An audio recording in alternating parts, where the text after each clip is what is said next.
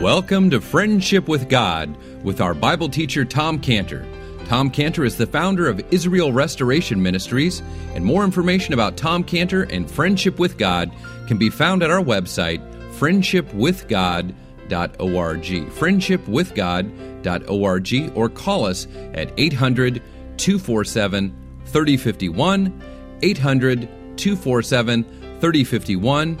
Today's message and past messages can be found at our websites for free listening and free download at friendshipwithgod.org, friendshipwithgod.org. Now here is our Bible teacher, Tom Cantor. God directs us. Come to Him through the blood of the Lord Jesus. And it says that it starts off in Romans 3, very familiar verse, 3:23. For all have sinned and come short of the glory of God. Then it goes on, being justified freely by His grace through the redemption that is in Christ Jesus, whom God has set forth to be a propitiation through faith in His blood. Faith in His blood to declare His righteousness for the remission of sins that are passed through the forbearance of God. See, that's God's singular way to be accepted.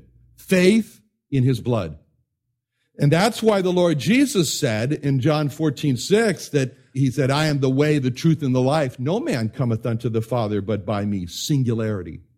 And no man cometh unto the Father by me. One way. And Cain did not respect God's only way for acceptance through the blood. And Esau did not have respect for God's singular blessing. See, it's all about respecting God's way of salvation. David emphasized the importance of respecting this. He said in Psalm 119:6, then shall I not be ashamed when I have respect unto all thy commandments.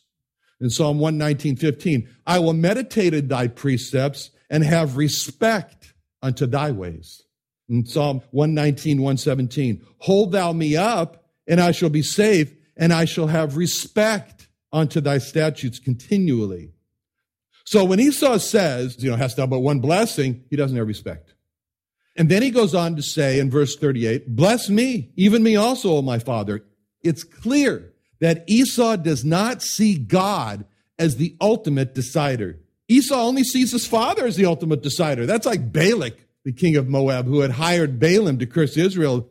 Balak only saw Balaam in Numbers 23:11 and 12. Balak said unto Balaam, what hast thou done unto me? I took thee to curse mine enemies. Behold, thou hast blessed them altogether. You don't understand. But Balaam answers in verse 12. He answered and said unto him, must I not take heed or respect to speak that which the Lord hath put in my mouth? And now Esau, the intensity of his grief is so great. And it shows that, when he finds that he doesn't get the blessing, he really hits rock bottom. And it shows Esau's only living for the present. And when the present goes sour, the ground gives way underneath him. And when the present is lost for Esau, the blessing, everything's lost for Esau. He has no hope other than the present. Esau has no concept of Psalm 17. And the last verse in Psalm 17 says, Psalm 17:15, as for me, I will behold thy face in righteousness. I shall be satisfied when I awake with thy likeness. See, that verse speaks of the Christian's hope because it's in the future. I will behold thy face in righteousness. I shall be satisfied when I awake with thy likeness. See, in this life, we have many disappointments. That was a disappointment for Esau. Esau, welcome to the club. We also have many, many disappointments. We have many frustrations. And ultimately, we're not satisfied in this life. But there's one word that describes the Christian who dies in Psalm 17:15. He awakes satisfied. When he sees that I'm like Christ, he's satisfied. It's as it says in 1 John 3:2. Behold, now are we the sons of God. Doth not yet appear what we shall be, but we know that when he shall appear, we shall be like him. For we shall see him as he is. See, we shall be like him. I shall be satisfied when I awake with thy likeness. Jane Knapp, she grew up in a Christian home. And one Sunday, when she was only 5 years old and it was a Sunday morning and the family was scurrying around getting ready to go to church, she comes up to the side of her father in the midst of everybody trying to get ready, and she says, Daddy, I want to take Jesus into my heart. And Mr. Knapp wrote about it. And he says he knelt down with his little daughter and he prayed with her. And he noted she was very quiet during this. She just asked the Lord Jesus Christ to come into her life and be her Savior. And then her father wrote that when she got up on her feet, there was a great joy in her and him as well. And so from that point on, her faith in Christ just kept growing continuously. Her enthusiasm for the Lord Jesus just kept getting stronger and stronger. And what grew in her heart was a strong desire to serve God on the foreign mission field. And as her desire grew to serve God, she focused on Paul's words where he gave his explanation of why he is involved in preaching the gospel and what happened to him. And it's all found and it's wrapped up in 3 verses in Romans 1 as Paul is explaining. He's explaining what happened. And the more that Jane's desire got to serve in the mission field, the more important these words of Paul became, where Paul said in Romans 1:14-16, I am debtor both to the Greeks and to the barbarians, both to the wise and to the unwise. So much as in me is, I am ready to preach the gospel to you that are at Rome also. For I am not ashamed of the gospel of Christ. It is the power of God unto salvation to everyone that believeth, to the Jew first and also to the Greek. See, those verses became more and more important to Jane. And those 3 phrases that Paul was using to express why he's preaching the gospel, those 3 phrases became her phrases in Romans 1:14. I am debtor, both to the Greeks and to the barbarians. In Romans 1:15, I am ready to preach the gospel. In Romans 1:16, I am not ashamed. And this became the strong desire, and she wanted to go to Thailand. And Thailand is what she focused on. The Far East was calling her, and she kept saying to herself, I am debtor, I am ready, I am not ashamed. And she was meaning to go to Thailand. And so she learned everything she could about Thailand, and she longed to go to Thailand to preach the gospel. But as she was doing this, and she was preparing to go to Thailand, she was already in the grip of a wasting disease on her body. And her body was slowly being consumed by this disease that has drained her of all her strength, except for her love and devotion for the Lord Jesus Christ. And the more she wanted to go to Thailand to preach the gospel, the more her body was being consumed away. And she struggled with questions. Why? The heavens seem like brass. Why? How am I to reconcile my strong desire to serve God as a missionary in Thailand with God's decision to not heal me from my disease? And she could see that her life on earth was just draining away. She could see that soon she was going to die. And she struggled with questions. She struggled with questions as her present condition got worse and worse. And she struggled with questions and anxieties, and it was this verse in Psalm 17:15 that quieted her heart. Psalm 17:15. As for me, I will behold thy face in righteousness. I shall be satisfied when I awake with thy likeness. And from this verse, when Jane was 18 years old, just barely had turned 18 years old, she triumphed over her questions and her worries. I mean, here was an 18-year-old girl desiring with all of her heart, go serve the Lord in Thailand. And the more she wants to go to Thailand, the more she sees her body being eaten up in disease, and she knows she's going to die. She's deeply troubled.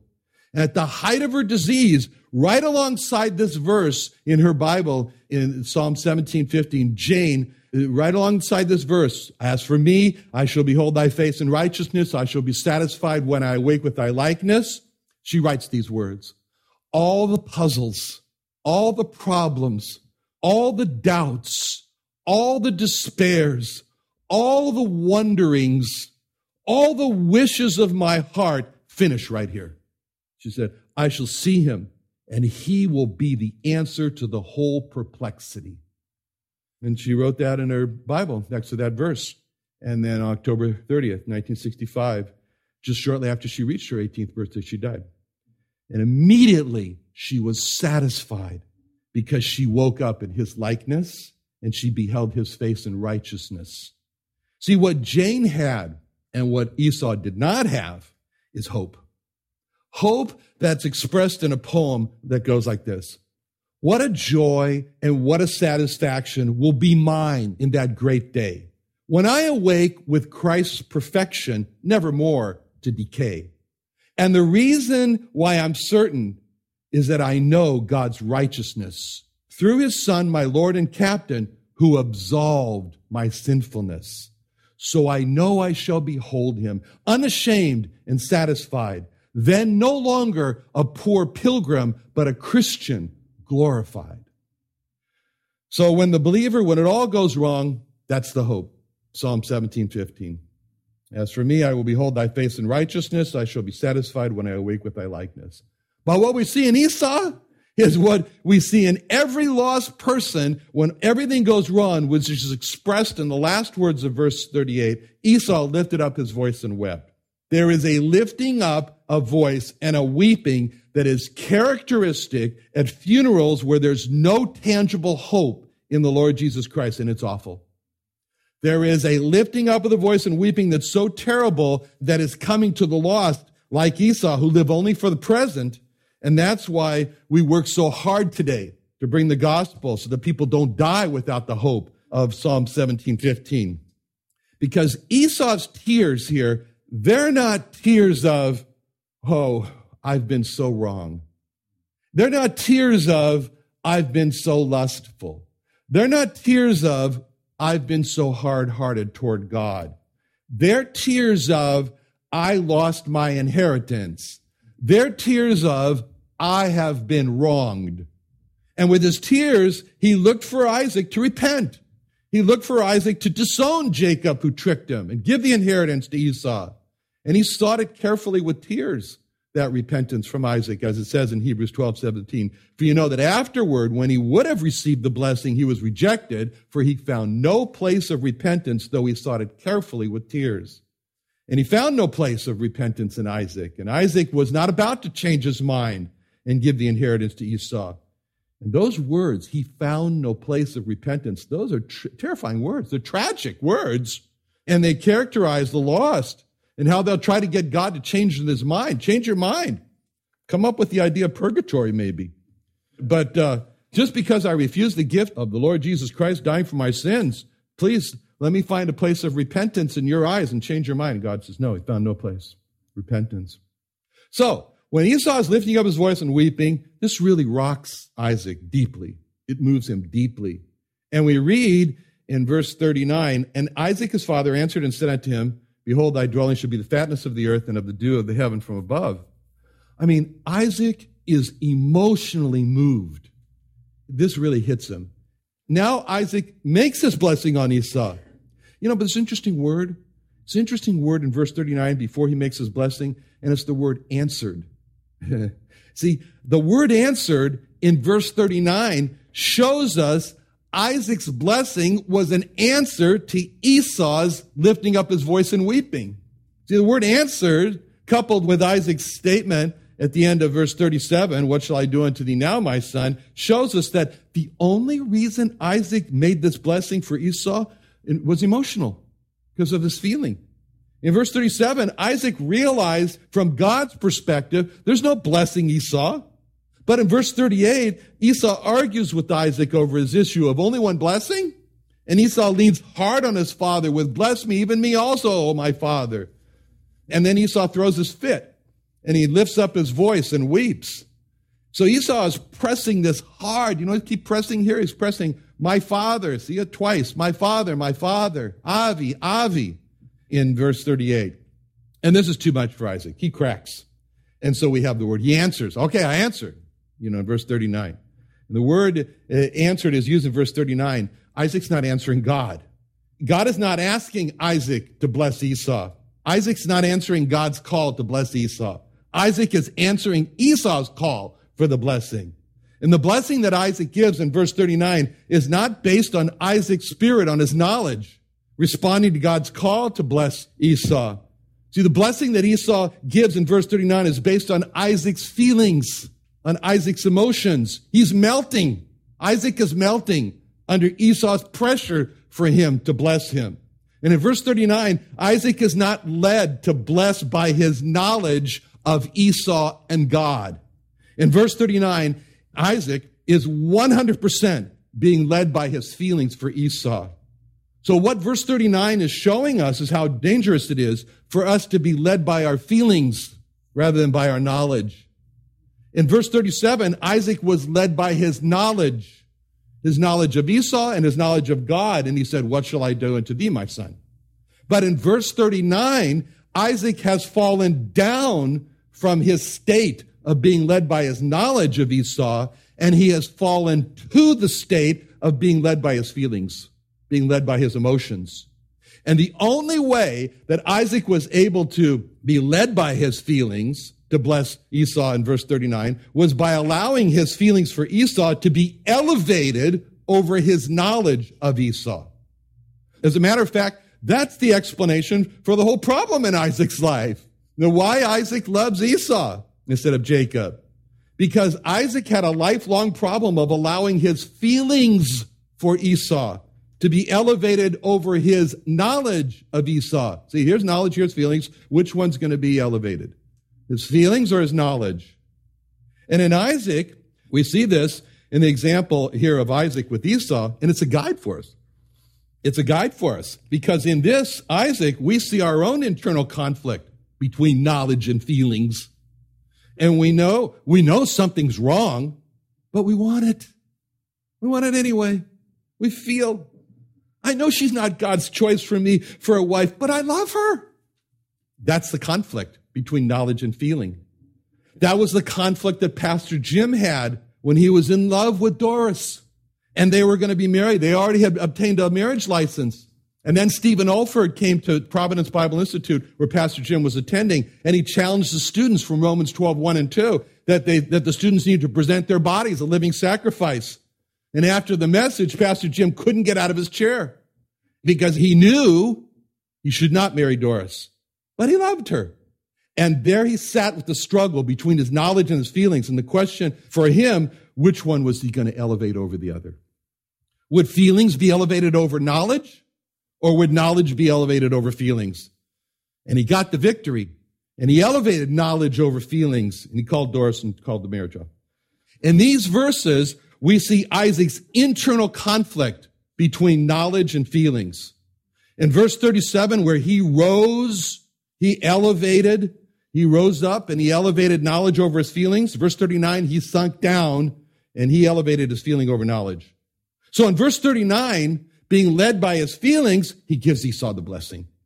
Of the land, he says, the land, it's going to be fatness for you, lush, full of the dew from God. Same blessing he gave to Jacob in verse 28. He said, I only got one blessing. Or it was obvious only one, but no, let's get the copy machine out. We'll make another copy. Why did he do that? Because he was led by his feelings. Now, the real question is, okay, that's fine. But now the real question is, what about God? That's the question. Did God agree with Isaac's blessing of Esau in verse 39? And that's an important question for us because it gets down to the fundamental question of, okay, if I'm led by my feelings instead of my knowledge, will God honor it anyway? When I'm led by my feelings. I mean, I know I shouldn't marry her, but I love her. And if I marry her, then, God will make it all work out anyways. And so it's okay to ignore what I know and go with what I feel.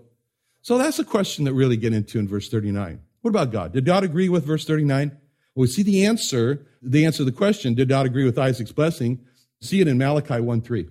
That's where God gave his statement. Malachi 1:3 says, I hated Esau and laid his mountains and his heritage waste for the dragons of the wilderness. So being led by his feelings, Isaac blesses Esau with the fatness of the earth. But in Malachi 1:3, it doesn't sound that way. Malachi 1:3, God says, I laid those mountains and his heritage wastelands. Isaac blesses Esau with fatness of the earth, and God says, laid waste. Now, we see in verse 40, there's a turn in Isaac. And he's no longer is talking about Esau having the fatness of the earth, but now we see he changes his whole tone. And he says, by thy sword shalt thou live. Serve thy brother. come to pass, and thou shalt have dominion, break his yoke. So now, all of a sudden, in this blessing, violence. Isaac is speaking about violence, and he starts off with this word sword. Sword. Never saw a sword in a blessing before. This is sword. Never saw sword before, except for one other place in Genesis, which was where? That's it. That was the only other place. It was the swords of the cherubs. As a matter of fact, the word sword is cherub. So he said that's the swords, the only other place there, when he was expelled from the garden. But now, Esau's characterized by the sword. He's characterized by a bloodthirsty violence, which is the same description that Abraham gave to Ishmael in Genesis 16:12, when he said, and he will be a wild man. His hand will be against every man's hand against him. He'll dwell in the presence of all his brethren. Ishmaelites and the people who came from Esau are characterized by violence. And here we see Esau characterized as living by the sword. You know, isn't it interesting that the symbol for the terrorist groups in the Middle East is the sword? Isn't it interesting that the symbol for Saudi Arabia is the sword? 2 swords. See, war, pillage, robbery, terror. That's how they support themselves in a barren country. Isn't it interesting that the word Hamas means violence? I mean, who would name the group you belong? What group do you belong? I belong to the group called violence. A group described in verse 40, by thy sword shalt thou live. And in the rest of verse 40, Isaac goes on to predict there's going to be this violent uprising and down and up. And now, in verse 41, we read about how all this settled in for Esau with the words. Okay, you just heard the blessing. Verse 41, Esau hated Jacob because of the blessing wherewith his father blessed him. And Esau said in his heart, the days of mourning for my father are at hand. Then I will slay my brother Jacob. And Esau hated his brother because of the blessing. That hatred goes on today. It's still unresolved. Those who hate God's people because God's people are the apple of God's eye. The basis for the hatred is the blessing of God. The more God makes the people to prosper, the more the hatred grows. That's the hatred of envy. And the hatred of envy is a special hatred. And Solomon says, okay, I'll tell you, in Proverbs 27:4, he says, wrath, that's cruel. Anger, that's outrageous. But who's able to stand before envy? That's a notch above. And the worst part about Esau is not his revenge against Jacob, but his entire rebellion against God, his entire unbelief in God, and refusal to submit to God's decision. We ran out of time. Let's pray. Father, thank you so much for, Lord, giving us this narrative of what happened here and teaching us. And we pray, Lord, that we in no way would go the way of Cain and Esau, and that also, Lord, we would elevate knowledge above our feelings. In Jesus' name, amen.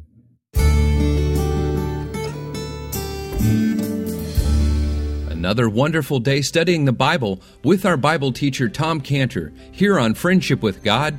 Don't forget that today's message and previous messages can be listened and downloaded for free at friendshipwithgod.org, friendshipwithgod.org. You can also go online to find free resources from Tom Cantor and our online bookstore at friendshipwithgod.org. You can also find Tom Cantor on Facebook, and you can also go to friendshipwithgod.org to sign up for his daily devotional verse. Now, Tom Cantor is also the founder of Israel Restoration Ministries. You can visit that website at israelrestoration.org. Or you can write Tom Cantor at P.O. Box 711 330, P.O. Box 711 330, Santee, California. That's Santee, Santee, California, 92071. Or you can email Tom Cantor at tomcantor, that's TOMCANTOR, Tom Cantor at friendshipwithgod.org, Tom Cantor at friendshipwithgod.org. Or for more information about Tom Cantor and Friendship with God and Israel Restoration Ministries, call us at 800-247-3051, 800-247-3051. Thanks for listening to Friendship with God with Tom Cantor. What are you doing this Thursday? Come to the Creation and Earth History Museum in Santee, California at 6:30 p.m. for our Thursday night Bible study and fellowship. Our Bible study happens every Thursday night at 6:30 p.m. This Thursday, we'll study the truth of the Bible, science, and compare that to the life and work of Charles Darwin. We'll have expert guest speakers from the Southern California Seminary with Dr. John Baumgartner and Dr. Christopher Cohn and Dr. Kenneth Cumming, who will join our Creation and Earth History Museum staff as we study the truth of the Bible, science, and compare that to the life and work of Charles Darwin. Bring an atheist or unbeliever to the Bible study and fellowship, and join us this Thursday at 6:30 p.m. at the Creation and Earth History Museum in Santee, California, off Woodside Avenue North. Call us for more information, 619-599-1104, 619-599-1104, or go online to creationsd.org. That's creationsd.org, creationsd.org.